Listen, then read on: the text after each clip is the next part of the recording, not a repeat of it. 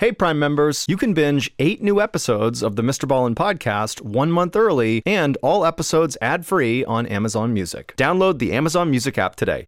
Today's podcast features 3 stories about historical legends. The audio from all 3 of these stories has been pulled from our main YouTube channel and has been remastered for today's episode.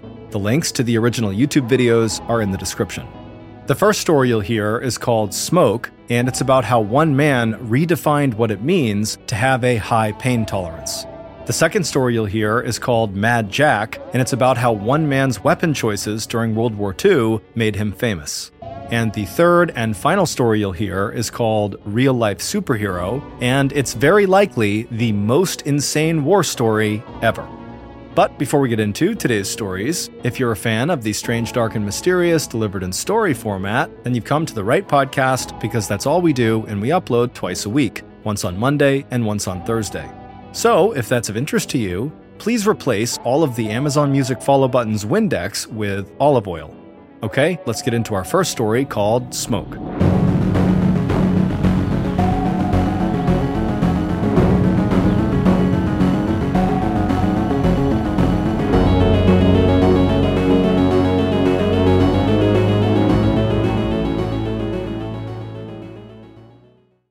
Audible lets you enjoy all your audio entertainment in one app. They offer an incredible selection across every genre, from bestsellers and new releases to celebrity memoirs, mystery and thrillers, motivation, wellness, business, and much more. Audible is like the place for thrilling audio entertainment with highly anticipated new releases and next listen recommendations. I personally am a huge fan of the Jack Reacher action series by author Lee Child. It's about this huge dude named Jack Reacher who basically just goes around the country destroying very deserving bad guys. And my favorite is called The Killing Floor, which also happens to be the very first Jack Reacher novel. As an Audible member, you can choose one title a month to actually keep from the entire catalog. This includes the latest bestsellers and new releases. New members can try Audible free for 30 days. Visit audible.com/Ballin or text Ballin to 500-500. That's audible.com/Ballin or text the word Ballin to 500-500 to try Audible for free for 30 days. Audible.com/Ballin. The comfort of your favorite seat is now your comfy car selling command center, thanks to Carvana. It doesn't get any better than this. Your favorite seat's the best spot in the house. Make it even better by entering your license plate or VIN and getting a real offer in minutes. There really is no place like home. And speaking of home, Carvana will pick up your car from yours after you finalize your offer. Visit Carvana.com or download the app and sell your car from your comfy place.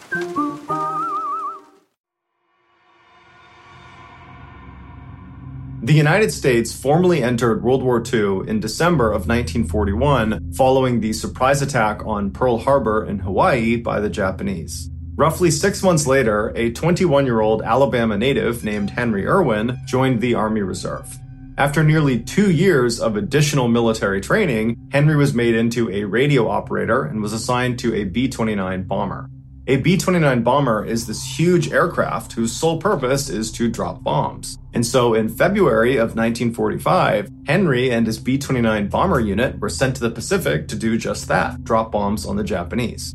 2 months after arriving, Henry's B-29 was tasked with being the lead bomber in a group attack on a Japanese chemical facility located about 125 miles north of Tokyo.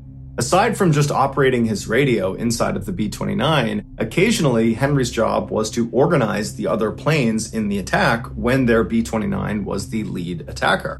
And so the way he would do this was by dropping a series of smoke bombs out of his plane, and then once they touched the ground and all the smoke was coming up, he would hop on his radio and communicate with the other pilots in his sortie and tell them to organize themselves off of this visual reference point on the ground. He would basically have them fly to certain positions relative to the smoke cloud. And so once all the pilots had been organized into proper formation, they would continue to their target and commence their bombing raid.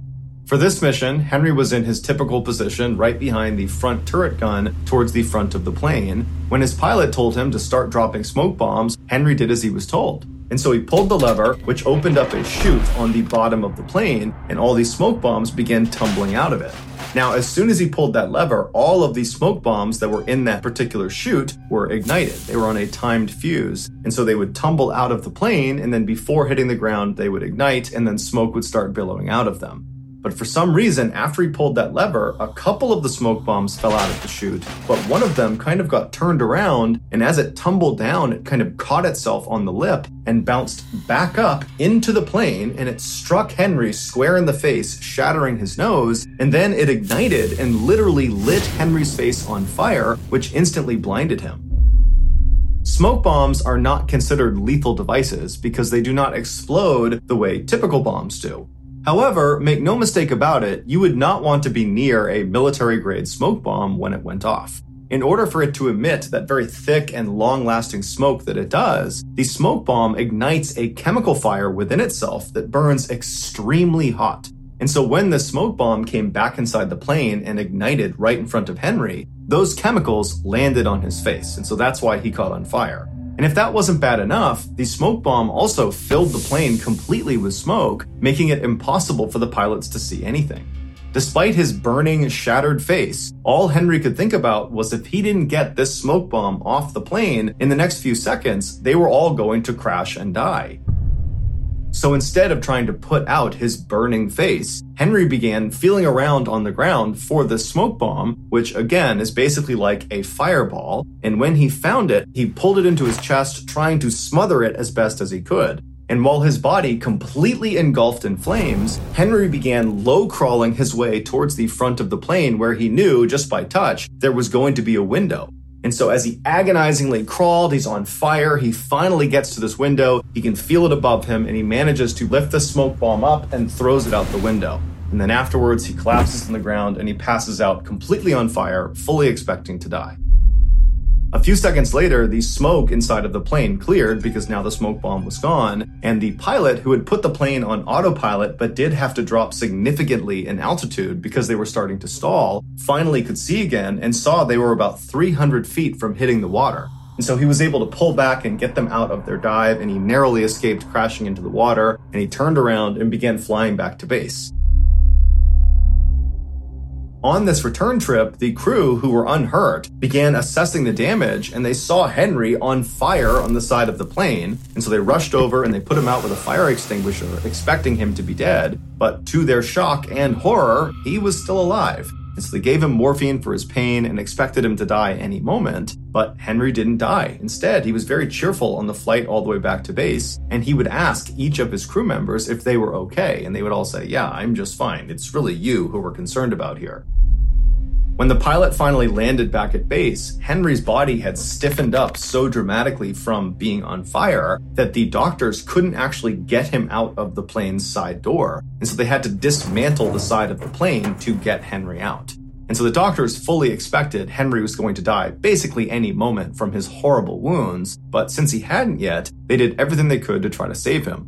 They put him through dozens of surgeries, including one where they would try to remove the chemical flecks from the smoke bomb that had embedded in his eyes. And since these chemicals combusted as soon as they made contact with oxygen, every time they pulled out one of these flecks, it would burst into flames and very painfully burn Henry's eyes a little bit more.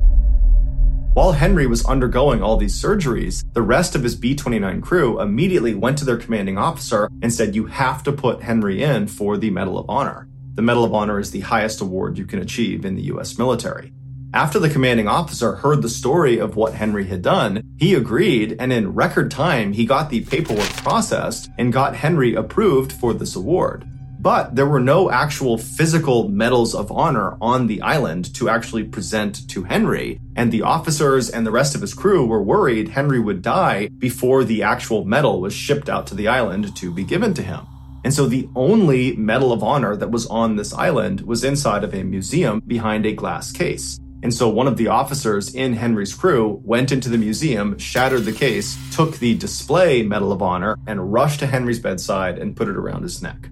And then after that, somehow, Henry just didn't die. After dozens and dozens of surgeries, Henry actually regained sight in one of his eyes and regained the use of most of his body.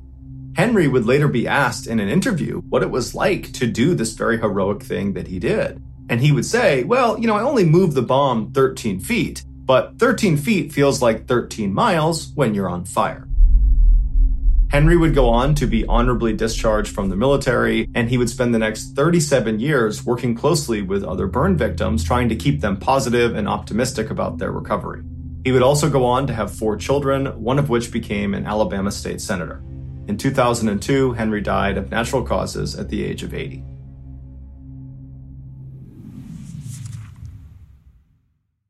CarMax is putting peace of mind back in car shopping by putting you in the driver's seat to find a ride that's right for you. Because at CarMax, we believe you shouldn't just settle for a car. You should love your car. That's why every car we sell is CarMax certified quality, so you can be sure with upfront pricing that's the same for every customer. So don't settle. Find love at first drive and start shopping now at CarMax.com. CarMax, the way car buying should be.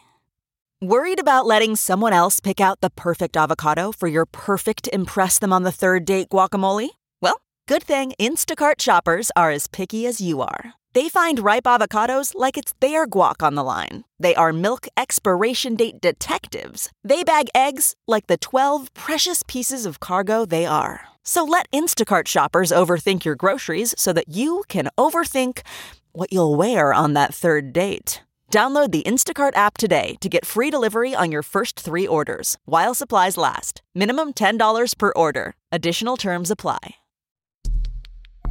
Our next story is called Mad Jack.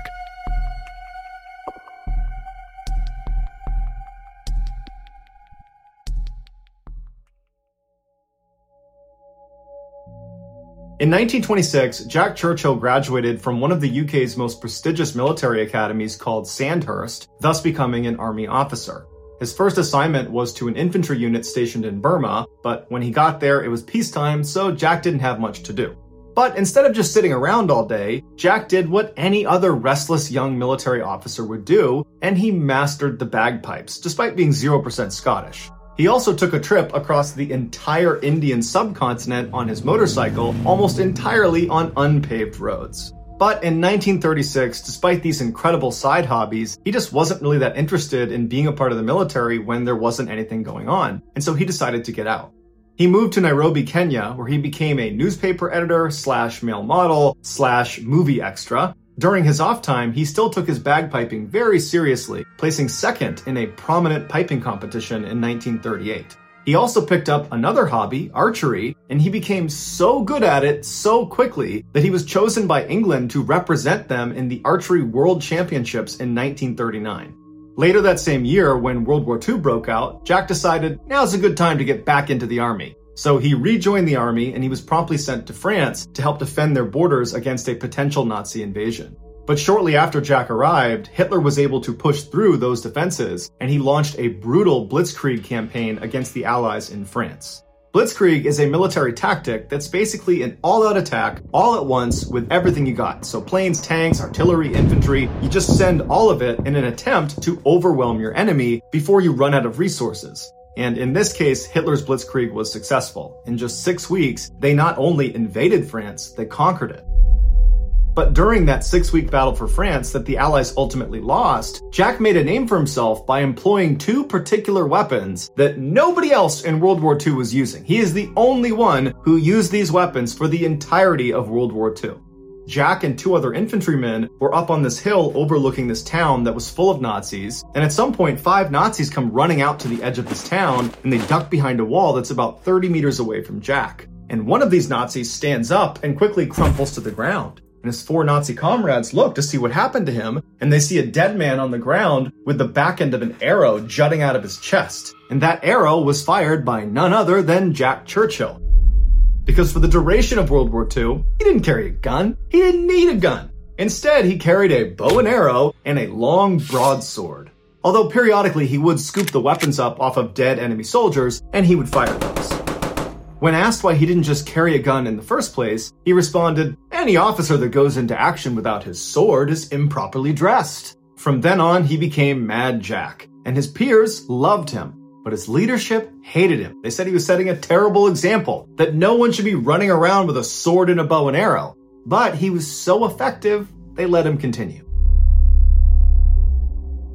throughout the brutal 6-week battle for France, Jack would lead dozens of these small raids against the Nazis, and he would just pick them off one by one with his bow and arrow and with his sword. And in one particular raid, he got shot through the neck, but he was so nonchalant about it that when he got back to base, someone was like, "Hey, Jack, you're bleeding." And he was like, "Oh, yeah, I am." They were like, "Well, what happened?" He's like, machine gun. After the Allies finally lost this battle for France and were forced to evacuate, they found a diary from one of the British soldiers, and in it he talks about the one thing that motivated him and the other troops around him, and that was the sight of Mad Jack running hither and thither with his bow and arrow and his broadsword. For his bravery in France, Jack was awarded the Military Cross. After leaving France, Jack heard about this new unit, the Commandos, that was being stood up to aggressively sabotage Nazi operations, and they were looking for volunteers. And Jack didn't know much about what they were going to do, but they promised combat, and so he was all for it, and he volunteered. The Commando unit would go on to become the famous British Special Forces, and the training they put Jack and the other volunteers through was absolutely brutal, and Jack just loved it. He loved being in the Commandos. After graduation in 1941, Jack was put in command of a commando unit that was tasked with going to this Norwegian town of Vågsøy and taking down a Nazi garrison there. And so they loaded up into their amphibious landing craft, and Jack's got his kilt on, and he's got his bagpipes, and he plays the bagpipes on the entire transit over to Vågsøy to pump up the commandos. And then Jack's landing craft was the first to reach the shores, and when its ramp came down, Jack was the first off, and he just kept playing his bagpipes, despite the fact that the Nazis now see them, and they're shooting at him. So rounds are impacting around him as he's blaring his bagpipes, and only when he finished his song did he shoulder his bagpipes, pull out a grenade. He saw some Nazis running along the ridgeline. He throws a grenade at them, then pulls out his sword and runs into battle. In just a few hours, the Nazi garrison had fallen, and Jack was awarded his second Military Cross. During the Italian amphibious landings in 1943, Jack again was in charge of a commando unit, and they were tasked with capturing a Nazi observation post that was in this town just outside of Salerno. It was well defended and fortified, and Jack and his men were outnumbered 20-1. So Jack came up with a genius plan.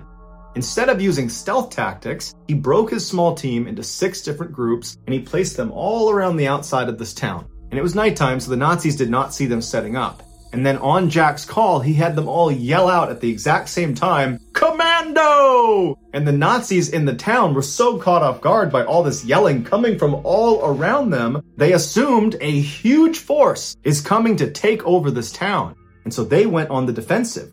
And so after their big war cry, Jack and his group are the first to charge down into this town, and Jack and one other guy would actually splinter off, and they would discover this big group of Nazis that were setting up their mortars. And so Jack and this guy sneak up behind one of them, and Jack grabs him from behind, holds this sword to his throat, and orders him to tell the rest of the team to surrender. And so the rest of the team, who vastly outnumber Jack and the other guy, they turn around and they see this lunatic wearing a kilt, wielding a sword. He's got bagpipes slung over his shoulder along with a bow and arrow. And they're like, okay, we give up. Shortly after, the rest of the Nazis in this town would surrender to Jack and his men. And for his actions, Jack would be awarded the Distinguished Service Order. In 1944, Jack was in Yugoslavia with the Commandos trying to capture a strategically valuable location called Point 62. And when every man in his team was either killed or severely wounded, and when Jack had run out of arrows, instead of surrendering, he pulled out his bagpipes and started playing until a grenade detonated behind him, knocking him unconscious. The Nazis captured him and sent him to Berlin to be interrogated because they believed, because of his last name, Churchill, that he was connected to or related to the Prime Minister, Winston Churchill. He wasn't, not at all, so they ordered Jack to be sent to a concentration camp. On his way out of Berlin, Jack secretly flicked a lit cigarette butt into one of his interrogator's offices, and he lit it on fire, but nobody knew it was him. And so Jack arrives at this concentration camp, and he's only there for a couple of months before he and another British military officer managed to escape by crawling underneath one of the barbed wire fences. They had slowly burrowed a tunnel without anybody noticing, and then they jumped down into this abandoned drainage pipe, and they crawled out to freedom that way. But their freedom would be short-lived because they only made it a couple of miles before they were recaptured by the Nazis. And so they were ordered to go to another concentration camp that was considered much more secure.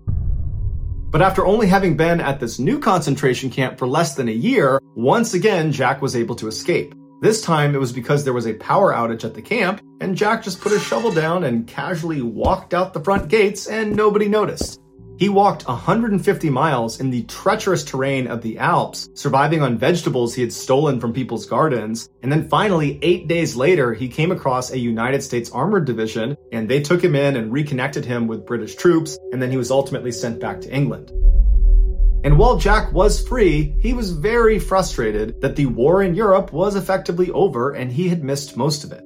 And so he requested a transfer to go out to Burma to fight against the Japanese in the Pacific Theater, but as soon as he got there, the Americans had just dropped the atomic bombs on Nagasaki and Hiroshima, Japan, abruptly ending World War II. And when Jack heard about this, he was so disappointed he would not get to do any more fighting. He was quoted as saying, if it wasn't for those Yanks, we could have kept this war going for another 10 years.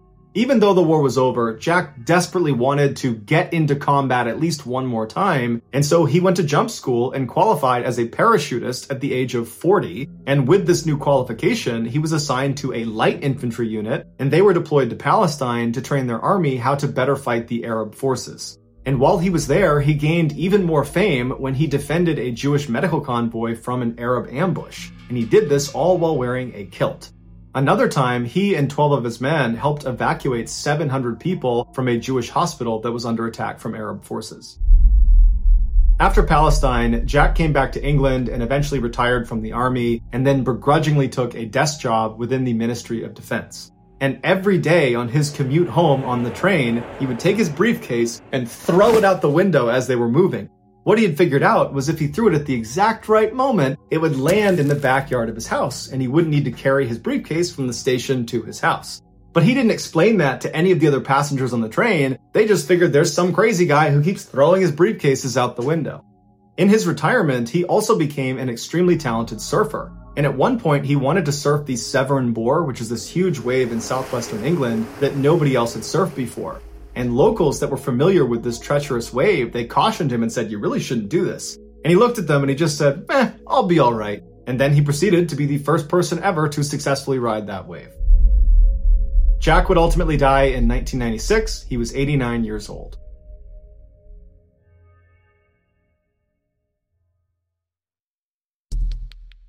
The next and final story of today's episode is called Real Life Superhero.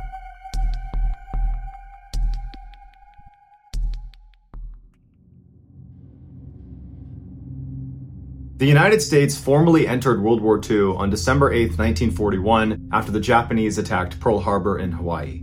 At the time, Joseph Byerly was a senior at his high school in Muskegon, Michigan, and he had a scholarship to attend Notre Dame University the next year. But after his graduation in 1942, he decided he didn't want to go to college so long as other kids his age were going off to fight the war. And so he enlisted in the Army, and he immediately volunteered for one of the most dangerous units, the Parachute Infantry. Joseph completed a brutal, accelerated training regimen that included exhausting PT in blistering heat, extended forced marches, grueling full-kit runs up mountains, as well as both American and British jump schools.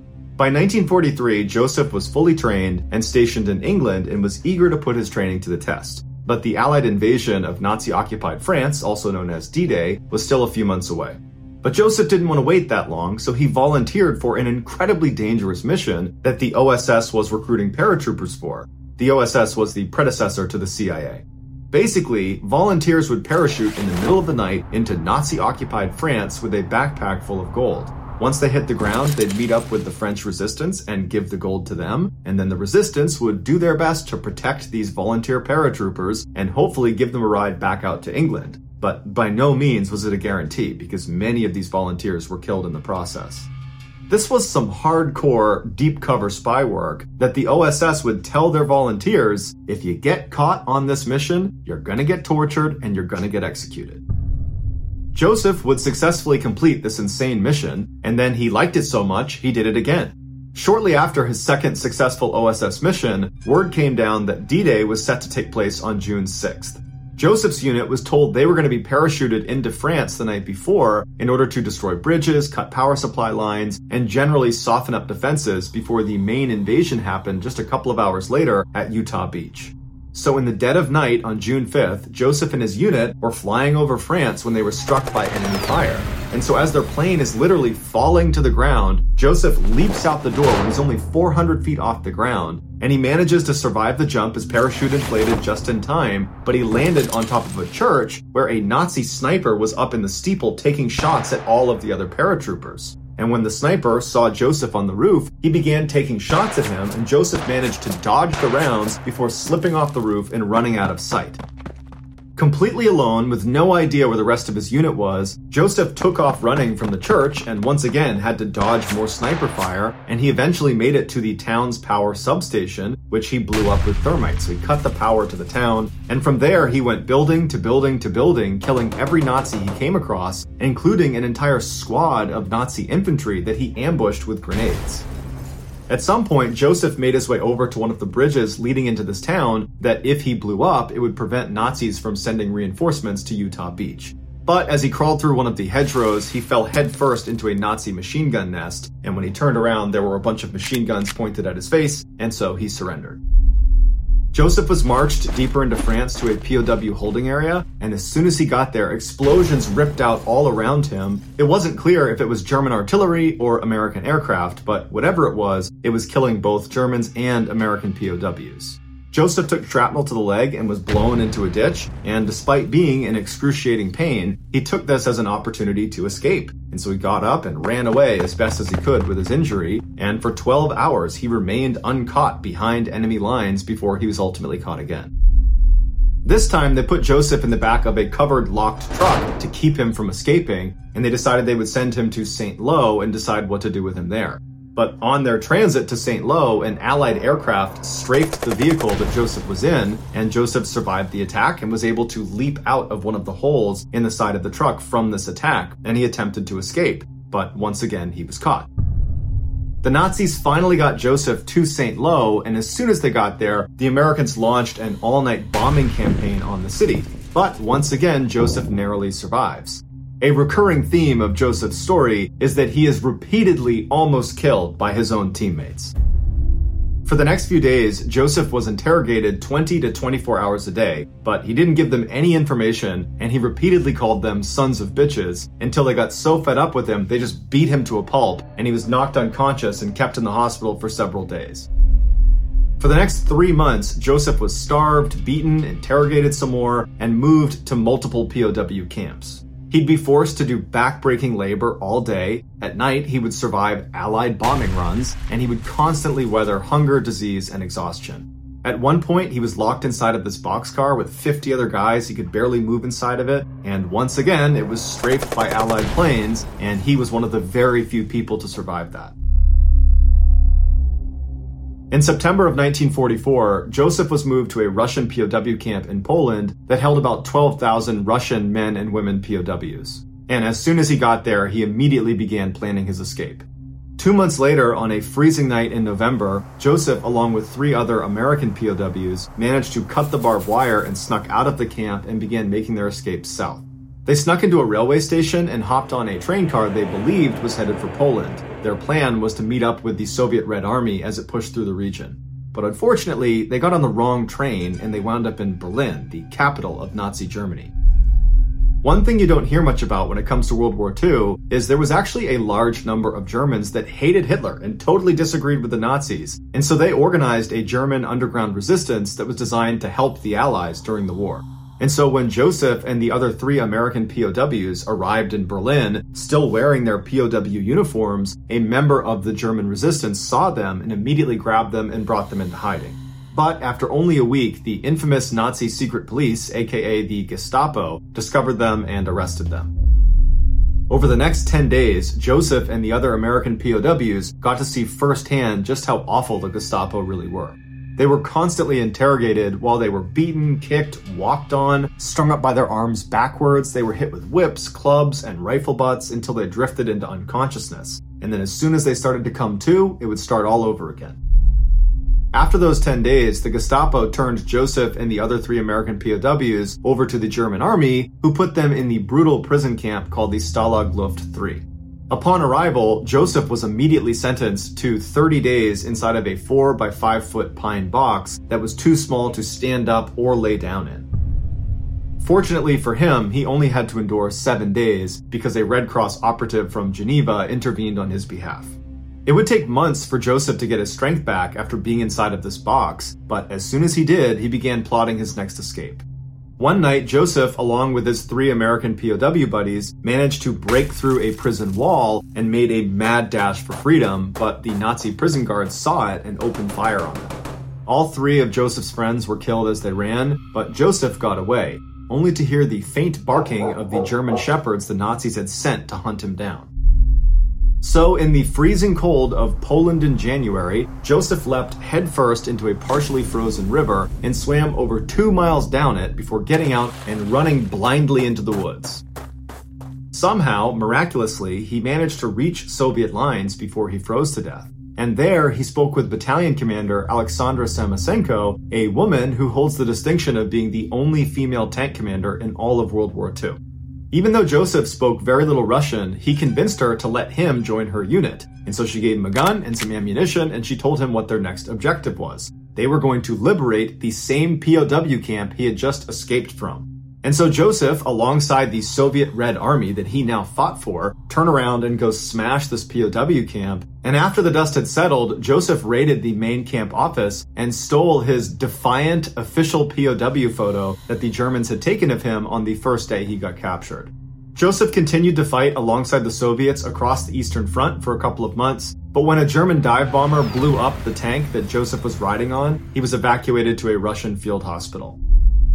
There, he received a visit from Georgy Zhukov, the most important Soviet military commander in World War II, who was intrigued by the only non-Soviet in the hospital. He sat with Joseph and learned his story through an interpreter, and then afterwards he provided Joseph with official paperwork that would allow him to rejoin American forces. And so, in February of 1945, Joseph was sent to the U.S. Embassy in Moscow, but unfortunately, when he finally met a friendly American face, after nearly a year of fighting behind enemy lines, they didn't believe his story. They told him that Joseph R. Byerly had been killed in action on June 10, 1944, and that they had already had a funeral mass in his honor in Muskegon, and that his obituary had already been printed in the paper. But despite Joseph painstakingly going through his story over and over again, the ambassador just could not believe what he was hearing. And so, worried Joseph might actually be a well-trained German spy, the ambassador sent him to Odessa to have his credentials verified. But Odessa had the same problem and couldn't verify him, so they sent him to Egypt. Egypt had the same problem, and they too could not verify his credentials. And so they sent him to Italy, where they finally used fingerprints, and they confirmed that yes, this is in fact Joseph R. Byerly. And so on April 11th, 1945, Joseph returned home, and needless to say, his parents were very surprised to see him because they were convinced he died 10 months earlier. 1 year later, Joseph would actually get married in the same church that held his funeral mass when everybody believed he was dead. Joseph was given the Purple Heart, and then in the 1990s was given additional presidential awards from US President Bill Clinton as well as the Russian President Boris Yeltsin. Joseph was also given a custom-made AK-47 from the guy who invented the AK-47. Joseph died in 2004 at the age of 81, and his son would go on to become the US ambassador to Russia under George W. Bush and Barack Obama.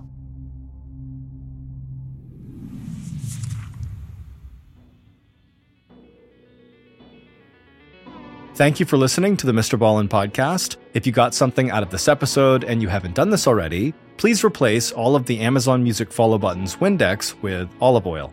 This podcast airs every Monday and Thursday morning, but in the meantime, you can always watch one of the hundreds of stories we have posted on our main YouTube channel, which is just called Mr. Ballin. We have a registered 501c3 charitable organization called the Mr. Ballin Foundation that honors and supports victims of violent crime as well as their families. Monthly donors to the Mr. Ballin Foundation Honor Them Society will receive free gifts and exclusive invites to special live events. Go to mrballin.foundation and click Get Involved to join the Honor Them Society today. If you want to get in touch with me, please follow me on any major social media platform and then send me a direct message. My username is just @MrBallin, and I really do read the majority of my DMs. If you want to check out our merch, join our Discord server, or just see what's going on at Ballin Studios, head on over to our brand new website, ballinstudios.com. So that's going to do it. I really appreciate your support. Until next time, see ya.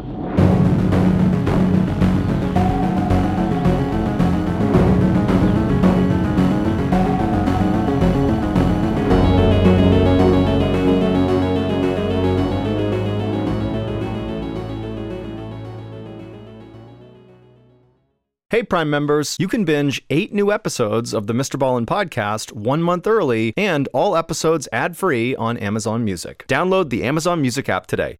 And before you go, please tell us about yourself by completing a short survey at Wondery.com/survey.